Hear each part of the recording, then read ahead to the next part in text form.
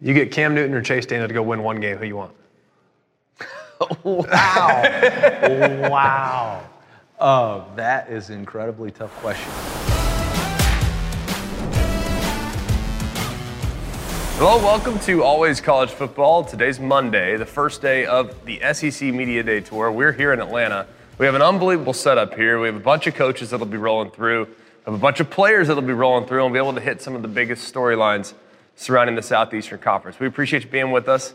It's always like, rate, and subscribe. It really helps the show out. Hit us up in the comments section on ESPN's YouTube channel. You can also hit up the show via email. That's at alwayscollegefootball@gmail.com. You can hit me up on Twitter at Greg McElroy. You can hit up the show on Twitter at alwaysCFP. We have a great show in store for you today. We're going to talk about the new coaches in the SEC. Brian Kelly and Billy Napier take over two storied programs at both LSU and at Florida, respectively. We'll dive into what their seasons might look like, and we're going to be joined by the head coach of the Missouri Tigers. He's Eliah Drinkwitz. So we have so much to get into, and we have so much to look forward to. So let's get right into it. Let's talk about it. So much has been made about Brian Kelly. We'll get to Billy Napier in just a minute. He's the other first-year coach in the SEC. But let's talk about Brian Kelly for a minute. I've been amazed at the coverage and the amount of polarization that this hire has generated. I mean, people have made fun of his accent. People have made fun of some of the things and the fit and saying he's just such a fish out of water. Well, let me tell you what the water's like down in Baton Rouge. It has nothing to do with, whether or not he can talk and look and act and pretend to be from Louisiana. Not going to happen. It's not going to happen. Want to know what is going to matter? And you want to know what being a fit is at a specific university with expectations? How about winning? Brian Kelly, throughout the course of his entire tenure, doesn't matter what level, you can go all the way back to Grand Rapids, you can go all the way to Cincinnati and Central Michigan, Notre Dame. He's won at every single stop. And people have acted almost as if Brian Kelly was, he's underachieved and he couldn't get Notre Dame over the hump. Well, last time I checked, 10, 12 years ago when he took the job at Notre Dame, people said Notre Dame will never return to glory. They're never going to be what they were. And what did he do? Yes, he got to the playoffs and it got sideways. He couldn't compete against the likes of Georgia, Clemson, Alabama. I get that, and that's probably frustrating for Notre Dame fans, but they were there. They were in the mix. And I think he deserves an immense amount of credit for reinventing himself a couple times along the way. Look, he got to the championship in 12. They got destroyed. He said, we got to change. We got to be different. They made some adjustments. They adapted a little bit. And then they found their way into the playoffs on multiple different occasions. And there were games, too. The final score wasn't always indicative of just how close some of those games were. So Brian Kelly, I think, is a home run hire. He's a top 5 head coach in all of college football, and I would be shocked, absolutely shocked, if LSU isn't competitive in every game this year, and if they don't compete for championships here in the next handful of seasons. He's the real deal and has proven that at every single stop he's had. And then we turn our attention quickly to Billy Napier. Billy Napier comes over to Florida after being insanely patient the last few years at Louisiana. Everybody wanted to say, he's the next guy. He's the next guy. It was almost like Tom Herman a couple years ago. Remember when Tom Herman was at Houston and he was just the hot commodity? So much buzz. Which job's he going to take? He's going to have his pick of the litter. He can do whatever he wants. He, of course, inevitably chose Texas. And I don't want to draw comparisons to a coach that was recently fired. I'm not trying to do that. All I'm saying is the situation was somewhat similar, but for whatever reason, Billy Napier wasn't ever given the same amount of credibility that Tom Herman and some of the other hot group of 5 head coaches got. But if you look at what he's accomplished in the state of Louisiana, to be able to recruit the players that he's accomplished, they've put several players in the NFL. And I think what's most interesting, a lot of times when you look at some of those group of 5 programs, they get by on unique offense and they try to get creative and they do some things that kind of trick their opposition. Not Billy Napier. When you put on the tape and you watched Louisiana the last few years, you know what you got? Ground and pound, physical, tough at the line of scrimmage, efficient, for the most part, quarterback play, athleticism at every skill position, great defensive tenacity where they really rallied to the football. They were a fun team to watch. Why was that? Because that is what Billy Napier is. He's going to bring consistency. He's going to bring an edge. He's going to bring toughness. And by the way, he's going to bring some recruiting pipelines because Billy Napier is as tied in as just about any young head coach in the southeastern United States. His brother is a big-time head football coach at a high school in Georgia, LaGrange High School, if I'm not mistaken. So he is extremely tied in. So you know that even though Florida fans, they're always going to be mad if every player they recruit is, isn't a 5-star, then everybody stinks. That's not the case. Billy Napier has a process. He's going to follow that process. And I'd be shocked if Florida isn't contending for championships again here in the very near future. Now, let's talk about the play of the week. The pressure to follow up Hypnotic and Cognac, weighing heavy on the team. Hypnotic was in the cup, blue, and ready for the play. And boom! Añejo Tequila came in with a smooth assist to Hypnotic's tropical fruit finish. Shaken, strained, poured. It was green and good! The playmaking splash shifted the tempo. Another great cocktail from the Hypnotic team. Every season is Hypnotic and Tequila season. Hypnotic Liqueur, Bardstown, Kentucky, 17% alcohol by volume. Hypnotic reminds you to think wisely, drink wisely. With everyone fighting for attention, how can your business stand out and connect with customers? Easy. Get Constant Contact. Constant Contact's award-winning marketing platform has helped millions of small businesses stand out, stay top of mind, and see big results. Fast. Constant Contact makes it easy to promote your business with powerful tools like email and SMS marketing, social media posting, and even events management. With Constant Contact, you'll reach new audiences, grow your customer list, and communicate more effectively to sell more, raise more, and fast-track growth. Don't know much about marketing? No sweat. Constant Contact's writing assistance tools and automation features help you say the right thing at the right time, every time. Plus, you can send with confidence, knowing your emails are actually reaching your customers thanks to Constant Contact's best-in-class 97% deliverability rate. Tackle any challenge with Constant Contact's expert live customer support. Plus, everything's backed by their 30-day money-back guarantee. So get going and start growing your business today with a free trial at ConstantContact.com. Just go to ConstantContact.com right now. Constant Contact, helping the small stand tall. ConstantContact.com.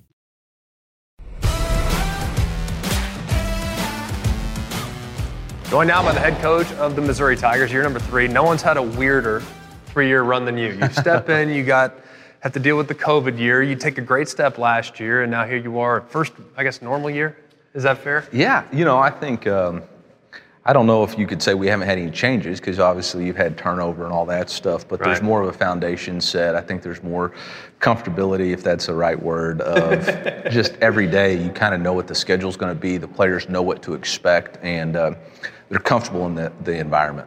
I remember coming up and seeing you guys and the infrastructure. I had not been to Columbia in probably 5 years before when we went back and did the spring game this year. The commitment that y'all have made to football and the advancement of Faurot Field and just how much better it is today than it was 5 years ago is off the charts good. How much of a role did you play in that?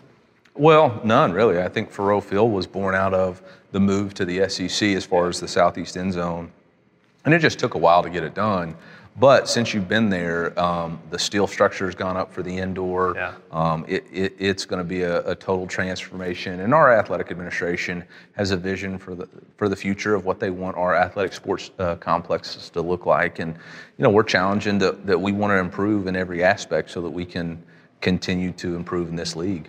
When you look at how you've already started to see some of the rewards being reaped, especially on the recruiting trail. Luther Burden. Yeah. Luther Burden 3 or 4 years ago, I don't know if he goes to Missouri, but now in today's day and age with the offense that you're going to run, with the looks he's going to get, here he is, number 1 receiver in the country playing for the Missouri Tigers. So how do you anticipate the changing landscape continue to help you guys on the trail and kind of create more notoriety for the guys in state, in St. Louis and Kansas City? Yeah, I think one of the stats we have is 10 of our new signees and players are from the state of Missouri, and that means that you have 10 players who are all good enough to play in the SEC from our state, and that's kind of the mission. I think we had 6 players drafted from the city of St. Louis last year. None of them played at the University of Missouri. We got to reverse that trend, and we've had several players step out in faith and say, okay, we're going to believe in what Coach Drink and the staff is selling, and now it's time for us to deliver and show continued improvement.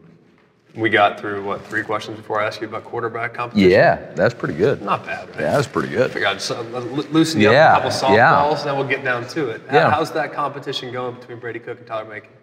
Well, really, it's between Brady, Tyler. When you were at Spring, that was who it was between. Right. We've added Jack Abraham, who is a transfer quarterback who's got a lot of experience, and then we've got Sam Horn. Knock on wood, we get through the draft today. Those guys are all doing exactly what we've asked them to do and embrace the competition. And as you know, when there's a competition going on, every single day is a challenge. They've got to be on their A game every day. And that's the thing I've noticed, that there hasn't been bad days. Brady hasn't come in with a different attitude, or Mako hasn't come in with a bad attitude. It's, hey, we're coming to attack this thing because there's 4 guys who want the job, and it means something to them. So we'll see. I'm excited. We want it to settle faster than it is, but I think somebody will take hold of it in the first 10 to 14 days, and we'll be able to get moving in that direction, play to their strengths. Well, I love your weapons. I think your quarterback. I like your quarterbacks. I mean, I really do. I like your quarterbacks. Love your weapons.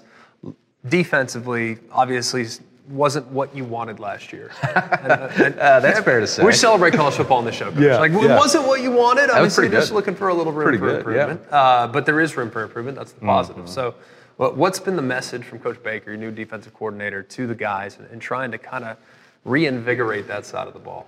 Well, I think the biggest thing he's done is taken what they learned last year, the names, the schemes, and he's added his touch to it.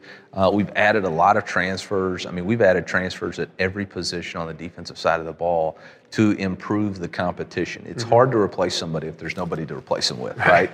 And so that's not the case anymore. Every position has high-level competition, multiple players with multiple starts, and that breeds a certain demand and competitive fight in the locker room, in the weight room, and everything they do. Yeah, it's awesome to see those guys grow. I mean, I remember when we were doing the spring game, it's like they gave up a couple big plays. Dude, they were fighting, man. Mm-hmm. They were. I mean, they were playing hard. I mean, it wasn't for a lack of effort. Yeah. I mean, they were playing hard.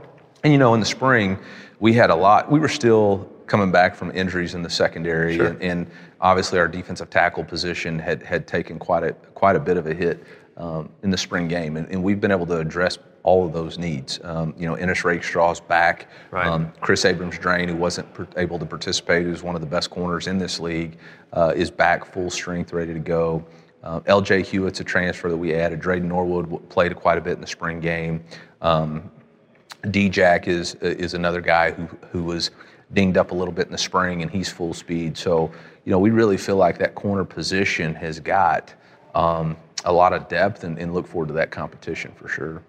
How much is the league, and I've hypothesized about this, it might be lunacy in your eyes, but I feel like the league, it was always about ground and pound. It was always about the front seven defensively. That's who it was. It's the line of scrimmage league, right?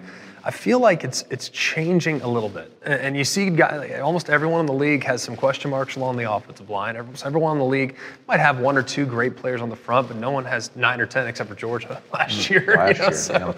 But how would you say the league, and you've been around it a while, how would you say the league has changed since you were in it back in the late 2000s and to where it's at now here in the early 2020? Yeah, I mean, I definitely think that the league was more ball control. It wasn't necessarily about scoring as many points. I mean, when we were at Auburn with Cam in 10, we were one of the leading scorers in the country. But I think, against y'all, we only got to 31, I mean, so, or 27 or something like that. Yeah, it's 27, So I think it was 28. Exactly. Yeah, it's 28. Yeah, I don't know why I remember the score. I don't either. You had a concussion that game. Yeah, I'm going to ask you about Cam in a minute. I'm going to put you on the spot since you're the head coach of Missouri. But we'll get to that. I think now it's become more of a wide open, and I think really what adopted it was Coach Saban. When he went into saying, hey, we're going to have to score, we're going to have to embrace the tempo, the rest of the league did. And obviously this league has tried to mimic the teams that have had the most success in this league, which is, at the end of the day, you're mimicking Coach Saban. And so I think that's what you're seeing. I will say, the one thing for me that hasn't changed is teams that are winning have dominant defensive lines or a dominant player on the offensive line. You can look at Kentucky's success the past 2 seasons and look at their trenches. I mean, on the offensive line, they had 2 NFL players at the tackle positions. On the defensive line, Josh Paschal was a drafted player. And then you look at Georgia last year. I mean, just a dominant defensive front. You look at Alabama, dominant defensive front. So the teams that are winning still have dominant players. I think what you see is the depth that they can put, the more people they can throw in there to consistently affect the game is the ones that are being successful. How do you get the depth where you want it along the defensive line, whether it be Missouri, wherever? I mean, it feels like now, hey, I'm not getting time, I'm out of here. Like, you know, it's like, I'm not the dude, all right, see y'all. Like, how do you establish depth? Because back in the day, it's like, hey, man, if I'm getting 30 snaps a game, that's pretty good. Now you get 30 snaps a game, he's in the portal. So how do you do that? I think it'll settle down. Yeah. It's going to have to. I definitely think it will settle down as we get more used to this narrative. I mean, you're going to have guys who have transferred and they start figuring out that the grass wasn't always greener. Maybe a starter from your school transferred and is on a second team now at his new place. He's going to realize that probably wasn't the best move for him.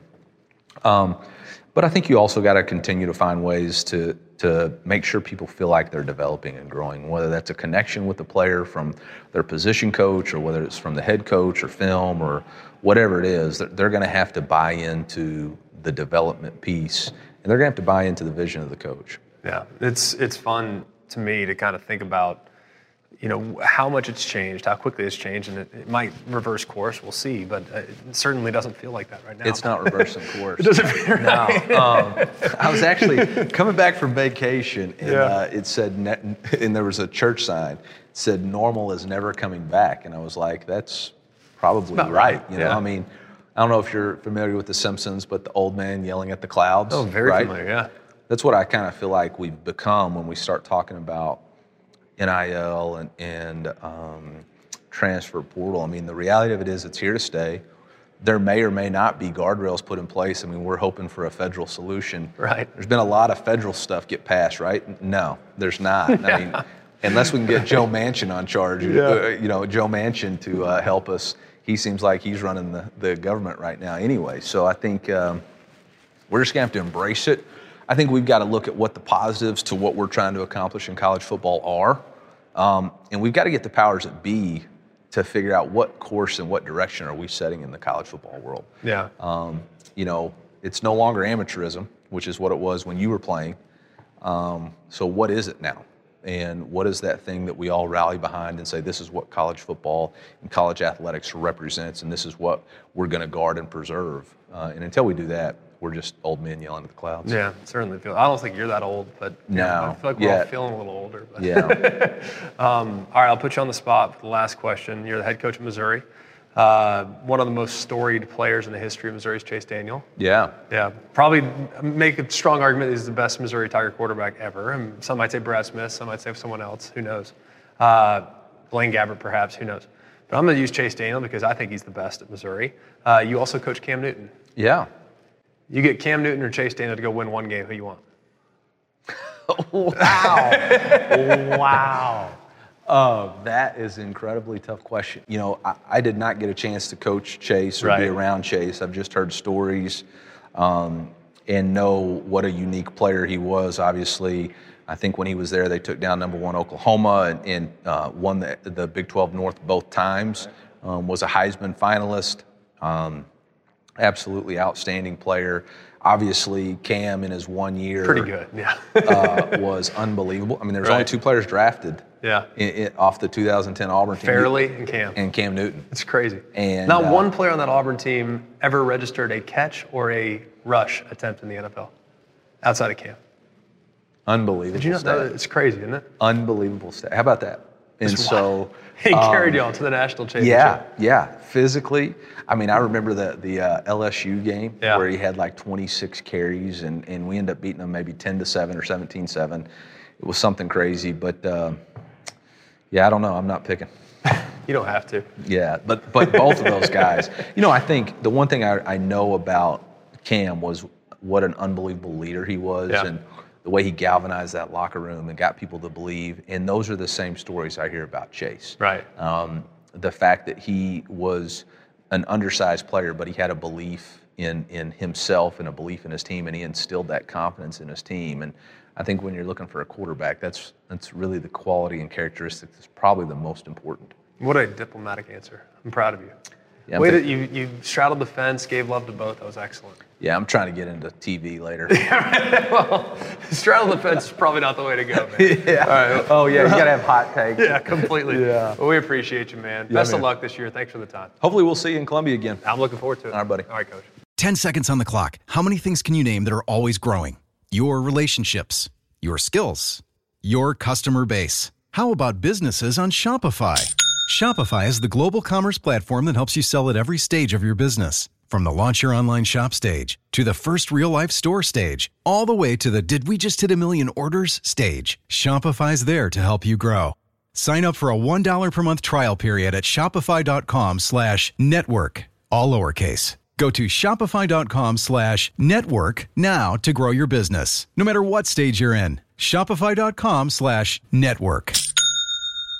Hi, it's Mike Greenberg letting you know ESPN Bet is ready to take you through all the biggest sports moments this spring. The official sportsbook of ESPN has exclusive offers and markets from Scott Van Pelt, Stephen A. Smith, and me, plus many more. From the playoff intensity to finally getting out to the ballpark, there's no better time for sports fans. Sign up today. New users get a bet reset up to $1,000 in bonus bets if your first bet doesn't win. Download ESPN Bet today. What a play. Must be 21 plus and present in select states. Gambling problem? Call 1-800-GAMBLER. Terms and conditions apply. See app for details. And now it's time to do one of our favorite segments. We appreciate so much all the questions and feedback you guys have already given us. Remember, when you pass us along some questions via our email, alwayscollegefootball@gmail.com, we'll do the best we can to get them on the air. We've already had a lot of great ones. We're already stockpiling some mailbag questions, so we really look forward to answering those here in the days and weeks to come. So let's kick it off. All right, Greg, from Frank in Charlotte. Who is in the best position to challenge Georgia in the SEC East this year?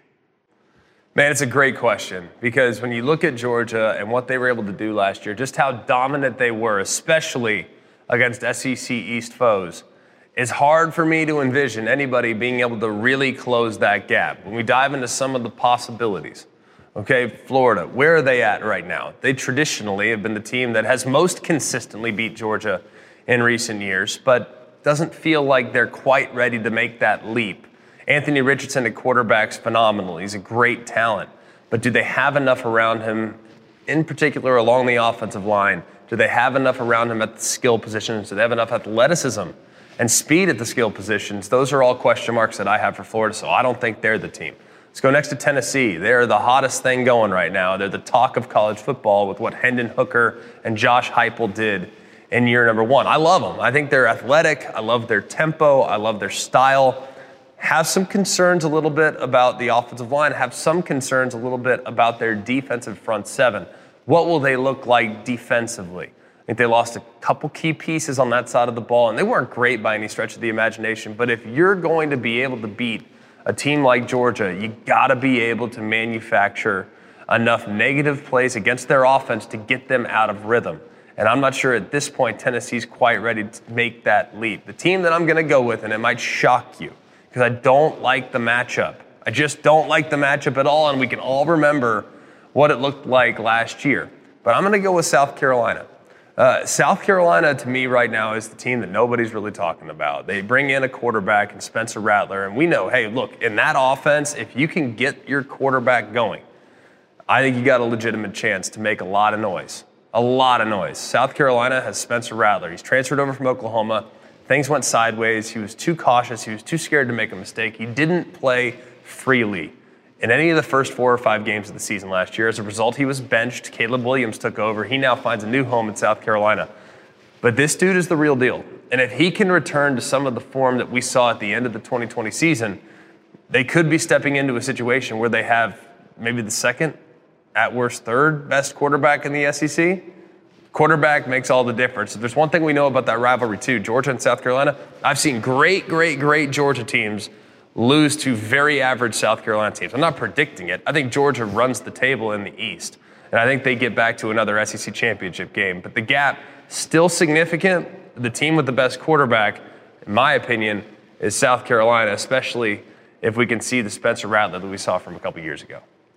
All right, Greg, we're going to go back to Tennessee for a second. The next one comes from Jack in Tennessee.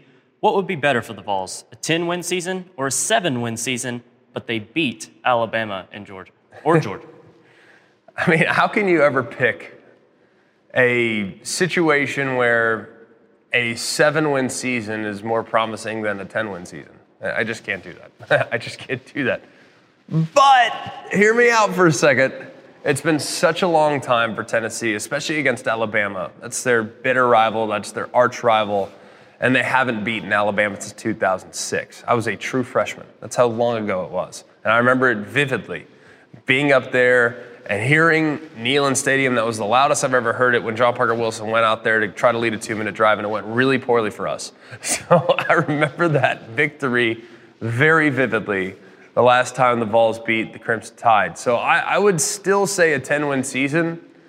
But what I want to see is against the likes of Georgia and Alabama, I want to see them be extremely competitive. I want it to be a 4-quarter game. Because at this point, are they quite ready to take that next step and overtake either one of those two programs? No. But the progress last year was remarkable. And I think if you can continue to have a little bit more progress, there's reason to believe Tennessee, I mean, the fans are frothing at the mouth already about what might be coming in the future. So I think there's a lot to like. There's a lot to be excited about. I'm just cautiously optimistic about Tennessee this year. I think those that are envisioning a 10-win season just feels the tiniest bit far-fetched. I think they'll be good. I think they'll be competitive. And I think they'll be improved from where they were last year. But 10 wins, possible East title, I'm not quite ready to go that far. All right, next one comes from Miranda in Atlanta. Is it me, or is Georgia not getting the hype that a defending national champion usually gets? Is it possible for them to be under the radar? It's kind of interesting that you say that, because as I hear that question and I read it for the first time, I thought to myself, man, we spend very little time talking about Georgia this offseason. I mean, we've spent more time talking about Texas A&M and LSU than we have Georgia. And hey, look, LSU because of the rift that happened between Jimbo Fisher and Nick Saban. LSU because of the hire of Brian Kelly. Like, it's understandable that there's been more discussion around those two programs. I get it, but we're still talking about the defending national champion that brings back a lot of really good pieces. I feel like the last thing we heard about Georgia was them setting the record and setting the NFL draft on fire. And that was about the last thing I feel like we've heard from them. So I kind of agree with you. I feel like this is one of those teams, and we called their spring game. And I remember sitting there in the stands thinking this team has a chance, especially on offense, to be better than they were last year. I mean, I think their offense has a chance to take a real step. Now, Stetson Bennett's back, but he's got 4 unbelievably good tight ends, led by Brock Bowers. I think their running backs, there will be no drop-off whatsoever. They're going to miss Cook. They're going to miss Zamir White for sure. But they have 2 unbelievable pieces in Milton and McIntosh that should step right in and fill those voids admirably. And then on the defensive side, you still have some great players along the defensive line. You have great players in the secondary. The question mark that I have right now is just how unproven they might be at linebacker, knowing just how great they were last year. They had 3 linebackers drafted there in the first 3 rounds, and Nakobe Dean being the best one, he was drafted 3rd of the 3, or 2nd of the 3, but it wasn't a big stretch between him and Channing Tindall. So I guess knowing that that was the strength of their defense last year, that's my tiniest bit of concern. But Georgia has long had a great history with linebackers, so I'd be surprised if they didn't fill those voids admirably. So I agree with you. I think they have been tiniest bit under the radar, and something will tell me that'll change as soon as they go out there and play a great game week 1 against Oregon. All right, Greg, last one here comes from Jamari in Athens. How much of an upset would it be if it wasn't Alabama and Georgia in the SEC championship? If it's not them, who could sneak in? I actually think this year, and this might sound crazy given how much hype that has surrounded Alabama, I think Alabama is going to be at worst number 2 in college football heading into the season. I think you can make a case for Ohio State being number 1. I'd probably have the Crimson Tide at number 1. I have a very difficult time envisioning anyone out of the West beating Alabama this year. I think everybody in the West, frankly, has some question marks. Not that Alabama doesn't. Alabama has a couple things they need to iron out as well, but let's just go down the list. I think the team that has a real chance to finish 2nd in the West is Arkansas. They're replacing a couple key pieces on defense, and they're replacing their best offensive weapon in Treylon Burks. All right, let's go next to A&M. I think A&M is going to be very good offensively, but right now we still don't know what their quarterback situation looks like. And they lost some really good pieces along the defensive line, and they lost their defensive coordinator. in Mike Elko, who I think does as good a job as anybody in making life difficult on the opposing offense. Go next to LSU. New coach, new system, a lot of unknowns, a lot of youth, a lot of talent, but a lot of youth probably not yet ready to challenge in the SEC West. Mississippi State, unbelievable quarterback. Look at the game against Alabama last year. I don't think that team matches up very well against Alabama because they're not going to put tight ends to help their tackles out against Will Anderson. Will Anderson single-handedly dominated that game. Ole Miss, they lost an awful lot. One of the best seasons in school history. You can't imagine you're going to be able to plug and play all those transfers and you're going to have no drop-off whatsoever. And then finally, Auburn. Where is Auburn right now? I think Auburn played Alabama really competitively last year. I think Auburn's going to be a lot better than people think. But to challenge Alabama, probably not quite ready to do that. So I think Alabama's going to win the West comfortably. A&M and Arkansas would be the two teams I'd look at that really could challenge, but I'm not 100% convinced that at this point they're going to be able to get that done. Out of the East, it might be just as surprising because, like I said, I like South Carolina. I like Florida. I like Kentucky. I think Missouri's going to be a real handful on offense. I think they could score a lot of points. I think defensively they still have major issues. Tennessee, a lot of people expecting a huge jump from them. I think they'll jump. I just don't know how high.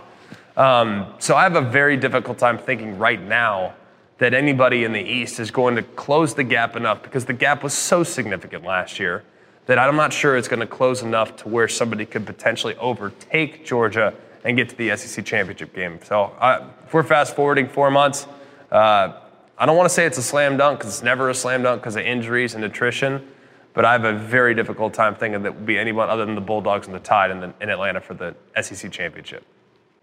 What a great show today. Really appreciate you guys being with us. Please like, rate, and subscribe wherever it is you're getting your podcasts, on Apple Podcasts or Spotify. And if you're with us here on the ESPN YouTube channel, please hit us up in the comments section. Let us know what we can do better. Let us know what you like. Let us know what you don't like. All that stuff will really help out the show. You can email the show at alwayscollegefootball@gmail.com.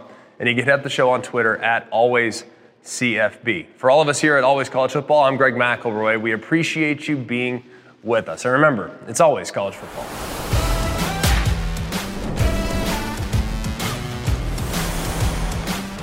Hey guys, it's Greg McElroy. Thanks for watching Always College Football. Make sure you like, rate, and subscribe to ESPN's YouTube channel and wherever you listen to your podcasts.